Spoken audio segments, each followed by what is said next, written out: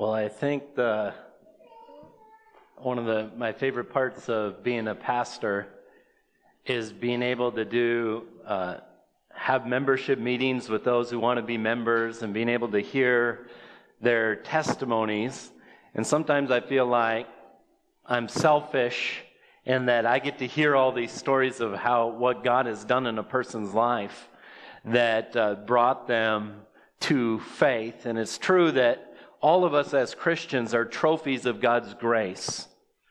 And so I asked Daryl Rick, you can come forward, Daryl, to share his testimony with you. This is something I think we should do more of as God gets glory as He works in our lives. And we're recommending Barb and Daryl at the end of the service for membership, and you'll get to know them, if you don't already, a little better through Daryl's testimony. So, thank you, Sam. It's a lot easier being involved in the sound system back there than up here. Anyway, and I learned new appreciation for people who don't hold the mic exactly correct. I was looking at Sam's title here, Be Freed from the Prison of Religion, Trust Christ. And I was trapped in a prison of hating what I called religion for all of my 20s and a good chunk of my 30s. I did not have a separation in my mind of Christ and religion. It was all the same thing. And when we met with Sam and Scott second time and they asked my testimony, I think the way Sam put it was, could you explain, just how did you come to Christ? And my answer was very, very unwillingly. I guess I was probably almost dragged kicking and screaming. I did not want to go. And I didn't, I was very, what you would call anti-religion, and that goes clear back to when I was a kid, when I was in confirmation class. I was arguing with the pastor, and I was always the kid who had a million questions, who was willing to argue with stuff. In my high school yearbook, they put a little saying under everybody's name, and the one under mine was, if a line were crooked, he would argue it straight. So that was where I came from, and I was raised in a Missouri Synod Lutheran church, which is very conservative, and I don't mean to knock the church. This is not about that. There was a few things that just I couldn't understand. They believe that baptism is your ticket to heaven, and pastor told us a story of a baptism where the custodian forgot to put water in the baptismal fount. So they went through with the baptism pretending there was water, baptizing the baby. And he told us that child was destined for hell. There's no way that child was going to make it to heaven. And I argued with that. It didn't make any sense to me that somebody's destined to hell because of the oversight of another human being. And that turned me off. And then, as I got a little older, high school boys in our church were the ushers. We handed out bulletins and stuff like that. And one fall, it would have been probably like Labor Day weekend, yesterday. I don't know how many years ago, when I was about 16, 17. The little town I was from would have a celebration. They had a parade and a street dance and all that stuff that little towns used to do. And I was there with a bunch of my buddies, just standing around talking, and a fellow from church happened to show up and start talking to me, and I couldn't figure out what he wanted. He's a friendly guy. I've known him my whole life. And he came over and he bumped against me, and he put a bottle of whiskey in my coat pocket. And he says, "Have fun, Daryl." And that, I couldn't believe that happened, but the next morning in church, I was handing out bulletins. He comes in, takes a bulletin, looks at me, winks and smiles, and sits down. And that just topped it off for me. This church is just a bunch of garbage. Everybody here is a hypocrite. I was lumping everybody together by the actions of this one guy, but that really turned me off. I wouldn't set foot in the church after that. I went to college. I was into history and government. My major was political science, and my goal after about a year and a half of college was to be a political science professor and teacher in college, and I was going to get my doctorate. And my theme was going to be why organized Christian religion is the source of most of the evils in this world. Because I was studying the Crusades before Martin Luther, people that were burned at the stake, and I was lumping religion together. So that was my attitude. And then my plans were interrupted. Meeting a girl in college and then getting married and having kids, and as you all know, kids require food and clothing and stuff like that, and you have to have a job to pay for that stuff.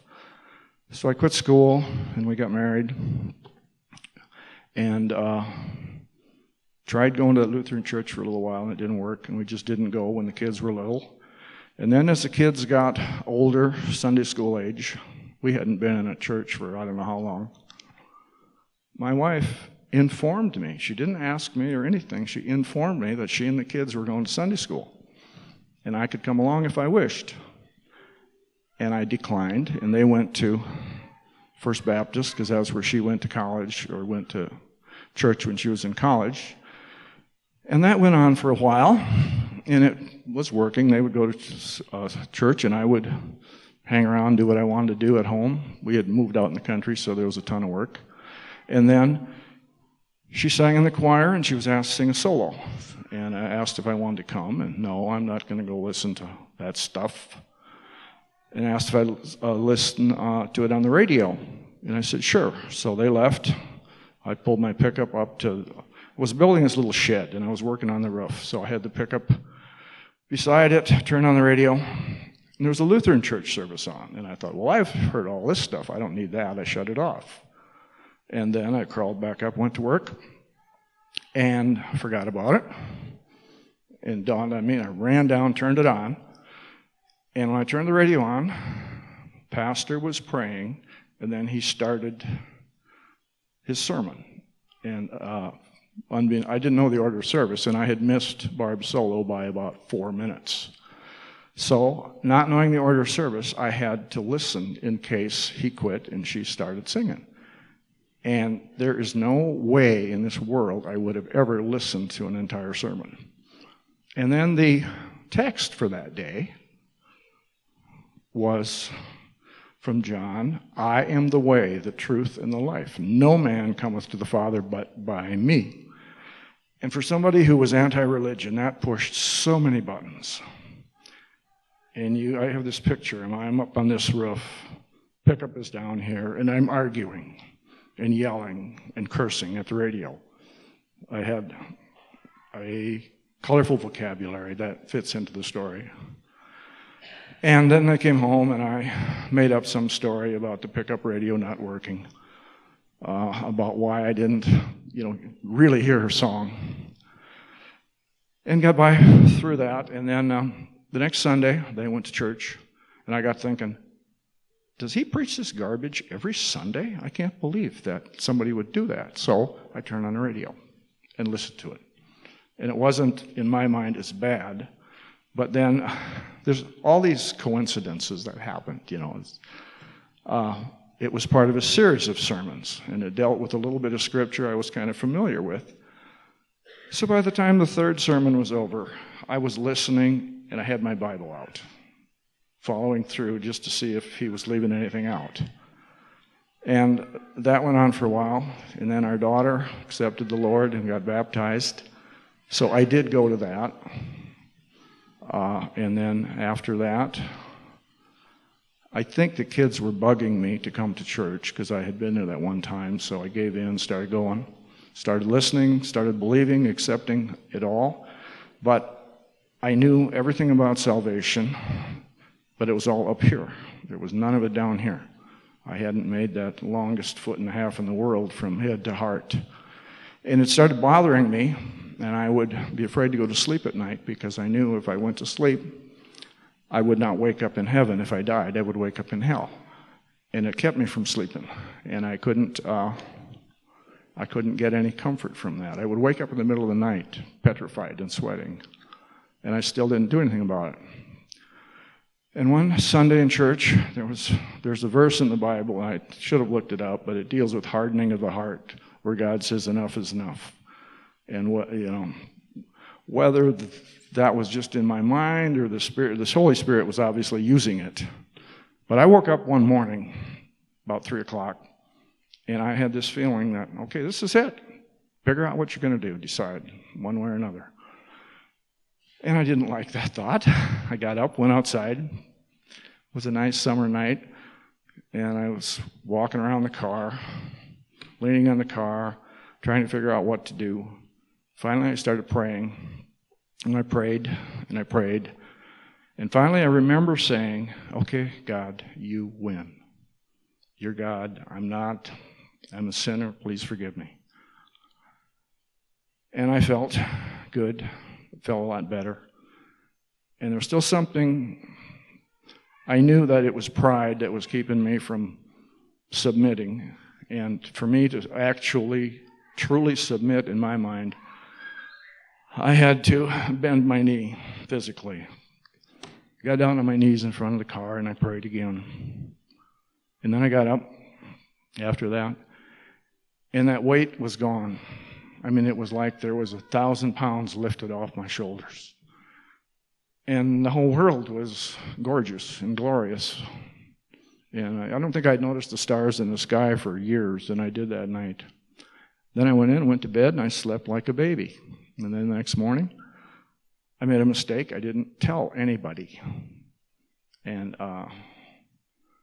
I just kept on going. Life was a lot better. I could sleep. And then about 30 days later, about a month, with the argumentative mind that I have, I got to thinking, well, did anything really happen? I'm not sure.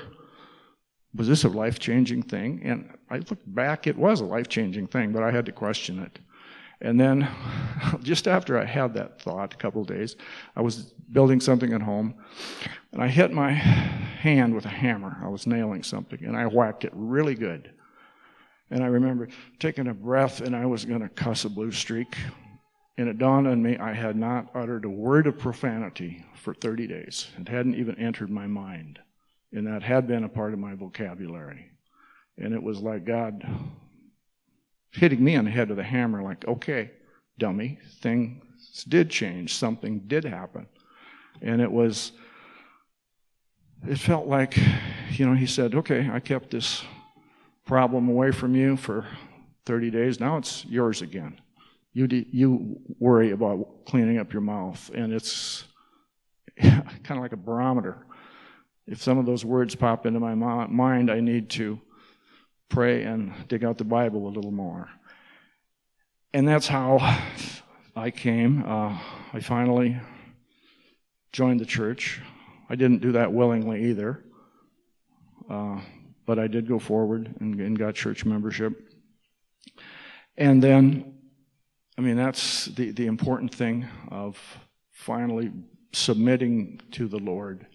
And then you get to work on different things, like God gives each of us gifts, which gifts has He bestowed on you, and how should you use them, and where should you work. But I had finally gotten the important thing done, and that is accepting Christ and admitting that I am a sinner, and God is God, and I am not. And I guess that's it. Thank you for your time. One more thing. It's so funny how God works things together. In Sam's thing, the religion thing just really stuck in my mind. I was incredibly in a prison, and Christ released me from that. Okay.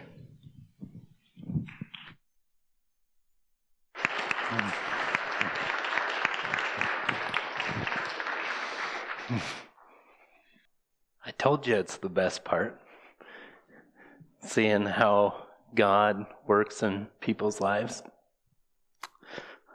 Let's thank God. Father, we praise your name for saving Daryl. Father, for humbling him and submitting to Christ.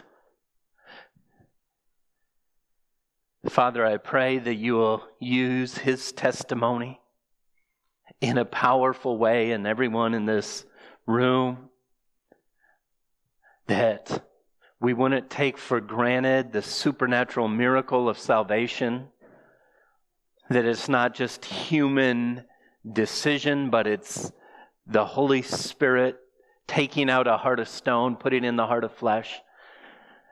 Father, we thank you for your work of mercy and grace that's only possible because of Christ, death on a cross for sinners. Now, Lord, as we go to your word, I pray that you would enlighten our eyes, that you would use it to strengthen our faith, that we would cling to Christ, that we would repent of sin. Pray this in Jesus' name. Amen.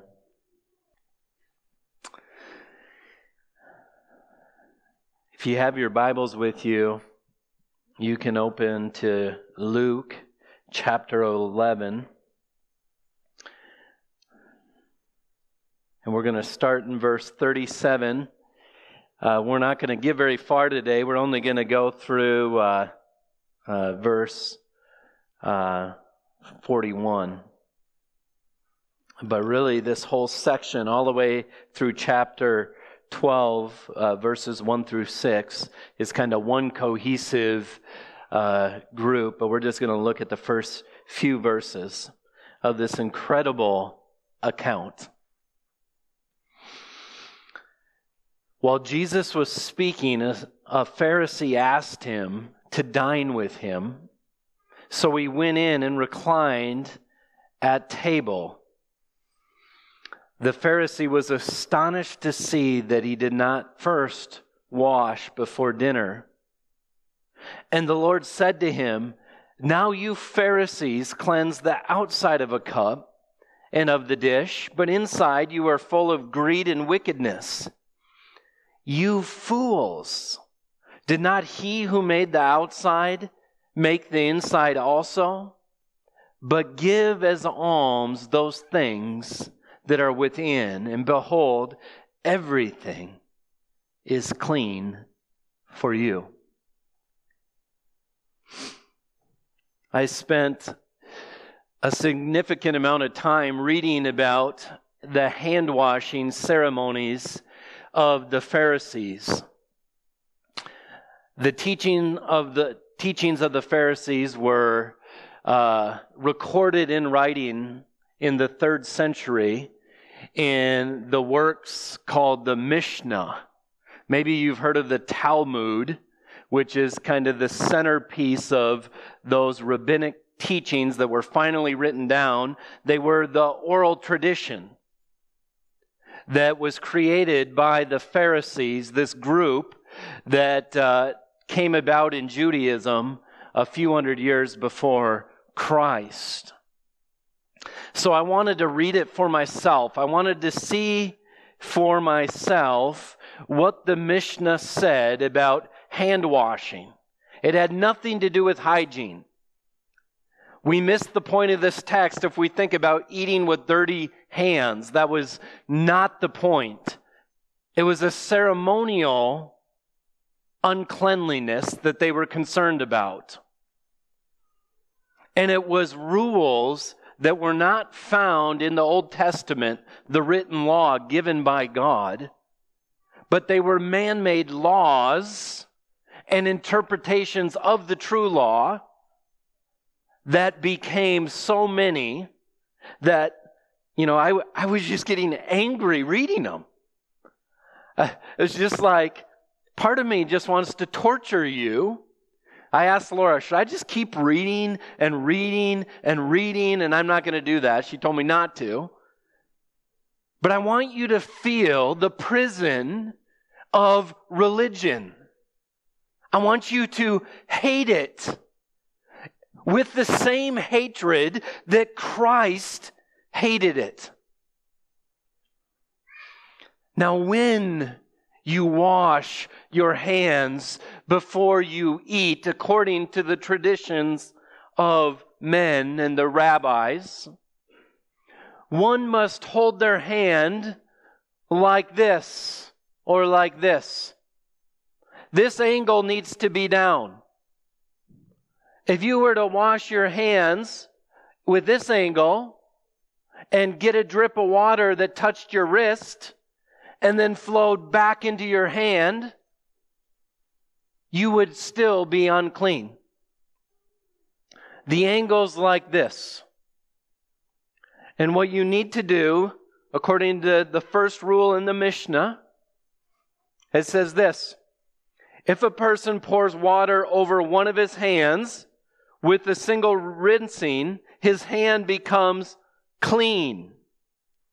If over both of his hands with a single rinsing, R. Meyer, rabbi, declares them to be unclean, until he pours a minimum of a quarter of a log of water over them. A log of water is 6 eggshells worth of water. A quarter of a log would be 1.5 eggshells of water. If you were to pour water, according to this rabbi, over one hand, the hand is clean. But if you were to pour water over 2 hands at the same time, they would be unclean, because the uncleanliness of this hand would fall on this hand. And then you would at least need an eggshell and a half of water to go back over your hands. Rule number 2. If he poured the first water over his hand while standing in one place, and the second water over his hands while standing in another place, and a loaf of terima, some sort of offering that's going to be offered to God, fell on the first water, the loaf becomes unclean, because the water that falls out the first hand's unclean. If you accidentally dropped your offering into that water, it would become unclean.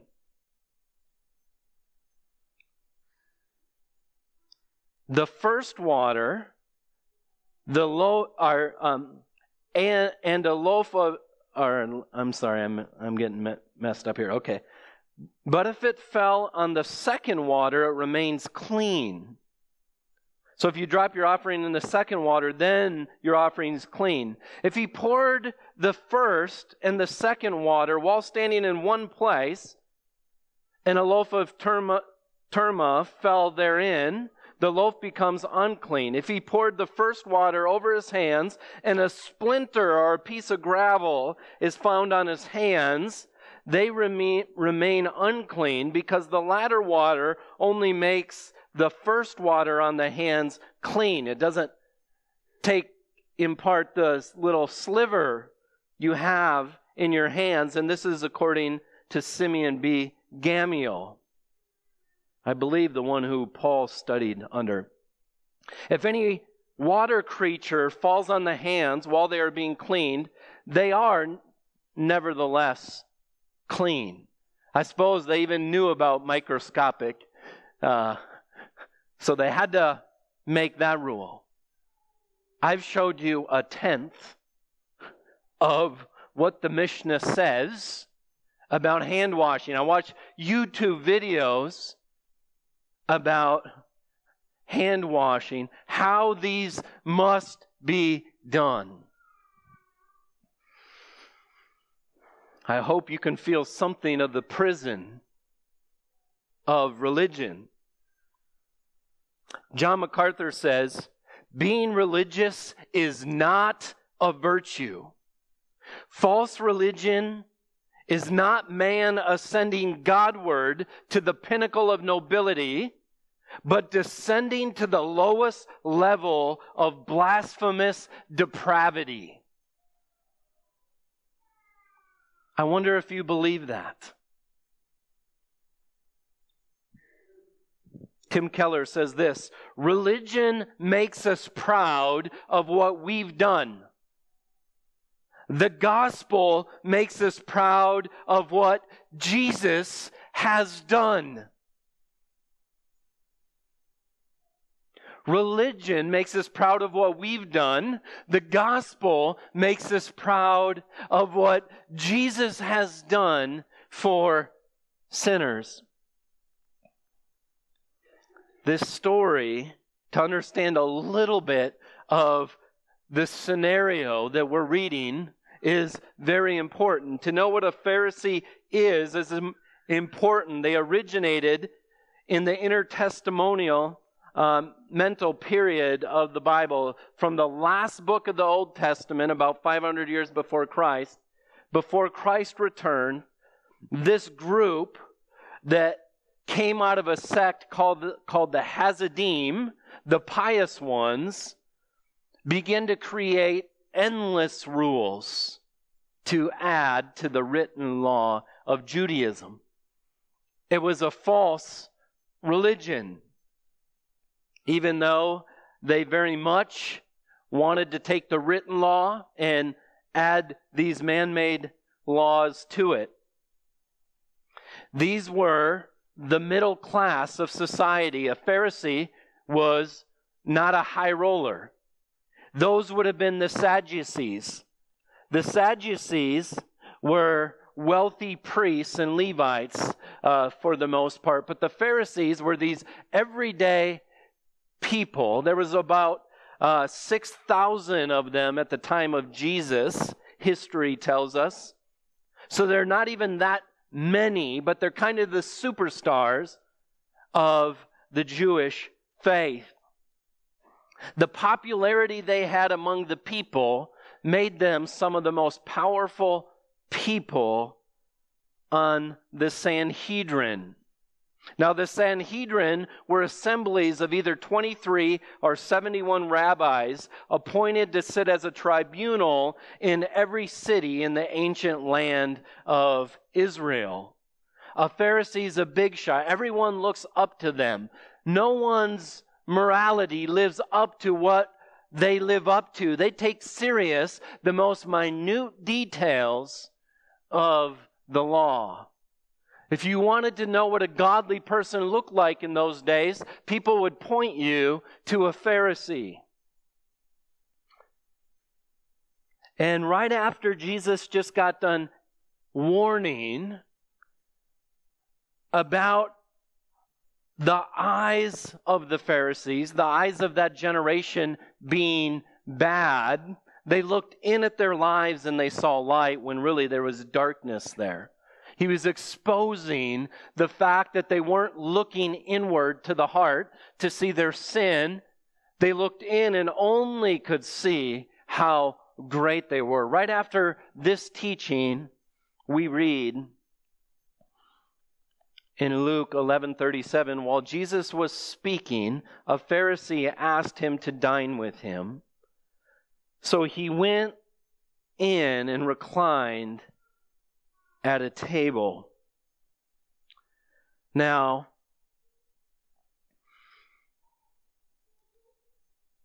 I think we actually have a picture of this, if we want to pull it up here. We read this a lot in the Gospels, reclining at a table. Go back one. Right there. This is what we think of when we picture the Last Supper, right? Because this is what Da Vinci painted. Where in reality, when you would have a meal, this is a big meal, a lunch meal, you would recline during this meal, and really the Last Supper will look more like this. What they had is they had couches around a table where you would actually kind of lay on your side, and with your elbow you would sit up on a cushion, and you would recline at a table. So you can get a picture of what Jesus was invited into in the Pharisees' house. I think there's one more picture of kind of how a meal would have been set up in those days. I think in the Gospel of John, we remember them leaning back, one of the disciples, and asking Jesus a question, kind of leaning back into his arms. You can see how that could be. So Jesus gets invited, I think, by a Pharisee who probably has a sincere heart. And the reason why I say that is he was surprised by what Jesus did. It didn't seem like the word for astonished that is used by him, it seems like it caught him off guard, not like in other places where they were trying to trap Jesus. But Jesus goes to recline at a table with a Pharisee, and the Pharisee was astonished to see that he did not first wash before dinner. He was astonished at this. Now in Matthew 15:2, let me just give you a little bit of what the Gospels say about hand washing. Jesus' disciples were accused of not washing their hands. Why do your disciples break the tradition of the elders, for they do not wash their hands when they eat? So different than Matthew 15, this isn't the disciples breaking the tradition, this is Jesus breaking the tradition. And in Mark chapter 7, verses 1 through 9, we get an idea of how important hand washing was. Mark 7:1. Now when the Pharisees gathered to him, some of the scribes who had come from Jerusalem, they saw that some of his disciples ate with hands that were defiled, that is, unwashed. For the Pharisees and all the Jews do not eat unless they wash their hands properly. Now that's important. For the Pharisees and all the Jews do not eat unless they wash their hands properly. This is something that was widespread among all the Jews. Jesus is a Jew. And then we're told that in verse 4, and when they came to the marketplace, they said they do not eat unless they wash. And there are many other traditions that they observe, such as washing of cups and pots and copper vessels and dining couches. Can you imagine how miserable? I just read you a few about washing hands. Can you imagine a meal being a Pharisee? And the Pharisees and the scribes asked him, now we're in Mark 7, verse 5, why do your disciples not walk according to the tradition of the elders, but eat with defiled hands?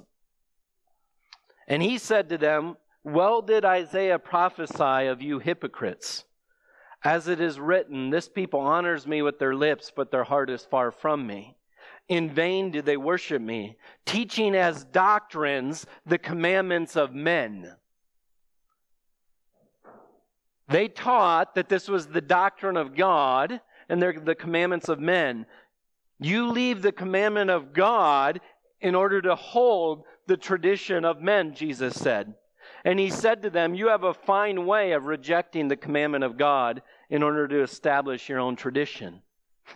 He says, you guys are as slick as they come. You make doctrine the tradition of man in order to rebel against the commandment of God. External religion is a sham. It has always been a sham. It'll always be this way. Show me a religion that multiplies symbols and ceremonies and religious man-made traditions, and I'll show you a religion that is empty and wicked on the inside. Any religion that is full of symbols, full of ceremonies, full of outward things you can do apart from the heart, is a dead giveaway that this is religion. This is not truth. Jesus came into the world so that he might reveal truth, not religion. John MacArthur says, the external religion of the Pharisees was a sham. They exalted symbols on the outside and cherished sin on the inside. Their preoccupation with the external rituals caused them to overlook the significant issue of their wicked hearts. It's a sure mark of false religion that the more symbols that are there, the less spirituality and reality is there. Now, it's true, as I looked at different websites, if you're Buddhist, you can buy all sorts of stuff for your house, all sorts of different statues, all sorts of different things to look at and pray to and worship. I went to a website called www.catholicfamilycatalog.com, and I clicked on a heading called statues. And as I went through, I was just amazed. There's probably 200 here. Well, I actually just realized there's 4 in a row. And I started scanning down. I started counting rows. And I realized there was 1,260 different symbols or statues of saints that a person could pray to, and that's not even counting jewelry. Endless realities of symbolism. And I don't say that just to pick on the Catholic Church. Every religion that emphasizes traditions of man and goes beyond the Scripture is in the same category. In fact, I read about how you can buy the statue of Joseph if you want to sell your house. There's an 11-step process about how you buy the little statue, how you bag it up in a plastic bag. You go to within 4 feet of your for sale sign. You lay the statue of Joseph in the ground, say a particular prayer, point it like an arrow back at the house until your house sells. And the legend goes, and in this article, it called it a legend. As the legend goes, if after your house sells, you don't go redig up the Joseph, whoever buys the house will only be there for a short time, and they will move on, and they'll move on. So it's important that you recover Joseph and put him back on your shelf. Now, I hope you're not getting proud right now thinking, well, I'm glad I'm not that, because application to Baptists is coming at the end of the sermon. We do the same thing. We have the same root sins that the Pharisees had in their life, we can have in our lives. Jesus said to them, you cleanse, in verse 39, point 1 in your notes is, see through the blinding nature of religious symbolism. Don't be impressed by outward symbols of religion. Rituals, robes, crowns, incense, statues. Don't be impressed by the outward nature of religion. That's what Jesus is pointing to. That's why the Pharisee was shocked. Who is this Jew that did not wash his hands before he ate? We're going to see next week the result of people who come into contact with religious people, how they become defiled, how their souls can be damned to hell if they also buy into the false system of religion. But Jesus says to them, while Jesus was speaking, so get the shocking moment, He sits down for a meal, and he was astonished that he didn't eat. And then the Lord said to him, "You Pharisees cleanse the outside of a cup and of the dish, but inside you are full of greed and wickedness." Now you might think Jesus doesn't seem very loving, but Christ is showing the most loving posture a person can have who thinks they're saved because of religion. He's trying to expose the true nature of their heart. He says you do really good on the outside, but on the inside, this would have been really offensive, you're full of greed and of wickedness. This comes up again in Luke 16, verse 14, where we read, "The Pharisees, who were lovers of money, heard all these things, and they ridiculed him. And he said to them, 'You are those who justify yourselves before men, but God knows your heart. For what is exalted among men is an abomination in the sight of God.'" The Pharisees were superstars.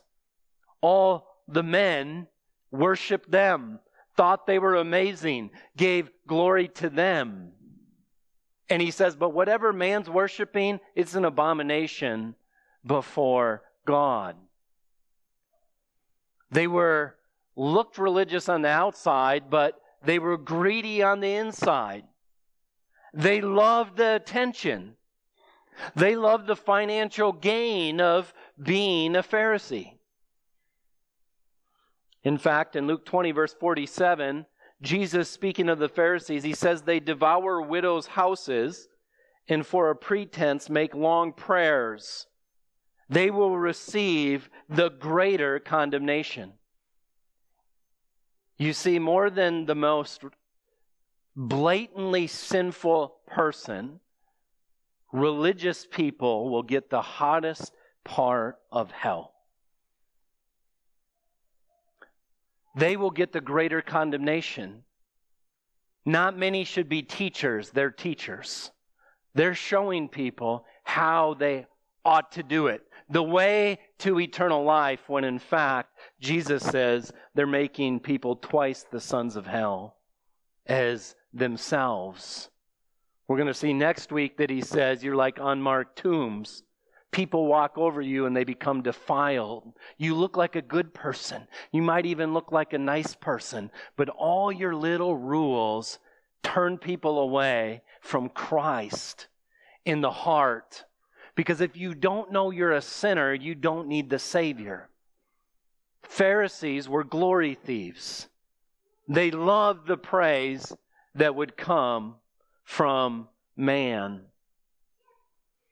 He says they're full of greed and wickedness. This word for greed means to seize something by violent force. We could use the word rape. They raped people. They violently would come into their life. They would take their possessions and they would take their soul to hell. This is an offensive word that the Lord chose to describe what their hearts were like. Now, we live in a society that says as long as you have a faith about something, as long as you're religious, as long as you have your own thing for you, that's good. And that's great. But that's not true. There's the truth and there's religion. Jesus Christ came to reveal truth. He says, I am the truth. I am the life. No one comes to the Father except through me. Jesus didn't come to bring religion, but to teach the truth to mankind.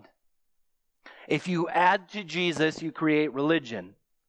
If you say Jesus plus all these man-made traditions are necessary, you create religion, whether Jesus was a part of it or not.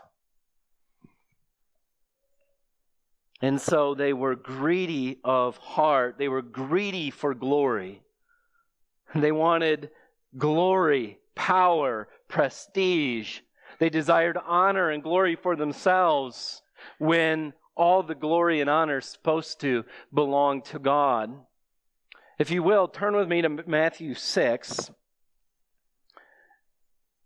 And I just want to read. This is the middle of the Sermon on the Mount. And I want you to see Jesus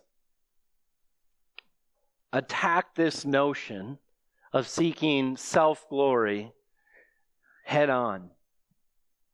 Matthew 6, verse 1. He says, "Beware of practicing your righteousness before other people in order to be seen by them." Now you might say, well, what's the big deal? As long as I'm practicing righteousness, sometimes people might see it, sometimes people might not. But Jesus says, be careful if that's what you want, if that's what you desire. He says, "For then you'll have no reward from your Father who is in heaven. Thus, when you give to the needy, sound no trumpet before you," as they would do. They would actually do that. "As the hypocrites do in the synagogues and in the streets, that they may be praised by others. Truly, they've received their reward in full." And then he says, "But when you give to the needy, let not your left hand know what your right hand is doing, so that your giving may be in secret. And your Father who sees in secret will reward you." And then he says, "When you pray, you must not be like the hypocrites, for they love to stand and pray in the synagogues and at street corners, that they may be seen by others. Truly I say to you, they've received their reward. But when you pray, go into your room, shut the door, and pray to your Father who is in secret, and your Father who sees in secret will reward you. And when you pray, don't heap up empty phrases as the Gentiles do, for they think they'll be heard for their many words. Do not be like them, for your Father knows what you need before you ask." And then he gives us the Lord's Prayer. And then in verse 16 he says, "When you fast, don't look gloomy like the hypocrites. They disfigure their faces, that their fasting may be seen by others. Truly I say to you, they've received their reward. But when you fast, anoint your head and wash your face, that your fasting may not be seen by others, but by your Father who is in secret." These were people who were greedy for others to see them because they were greedy for glory. They were glory thieves. In fact, in John 12:42, you don't need to turn there, he says, "Nevertheless, many of the authorities believed in Jesus, believed in him, but for fear of the Pharisees, they did not confess it, so that they would not be put out of the synagogue, for they loved the glory that comes from man more than the glory that comes from God." Many of the Jews, this was so infiltrated into them, they knew he was the Son of God, but they wouldn't confess him as God because they loved the glory that comes from man. It's a scary thing. Isaiah 2:22 says, "Stop regarding man, in whose nostrils is breath, for what account is he?" Why do we care what people think? All people are is the last breath they've been given. Think of that. You want praise from someone that doesn't even exist if God doesn't give them another breath? That's what you want to live for? Psalm 146 says it this way, "Don't put your trust in princes, in the Son of Man, in whom there is no salvation. When his breath departs, he returns to the earth. On that very day, his plans perish. Blessed is he whose help is the God of Jacob, whose hope is in the Lord his God, who made the heaven and the earth and the sea and all that is in them, who keeps faith forever, who executes justice for the oppressed and gives food to the hungry. The Lord sets prisoners free. The Lord opens the eyes of the blind. The Lord lifts up those who are bowed down. The Lord loves the righteous." Psalm 115:1 says, not to us, but to your name give glory for the sake of your steadfast love and faithfulness. Now the Pharisees were not saved. They did not have the Holy Spirit, at least the majority of them, did not have the Holy Spirit inside them.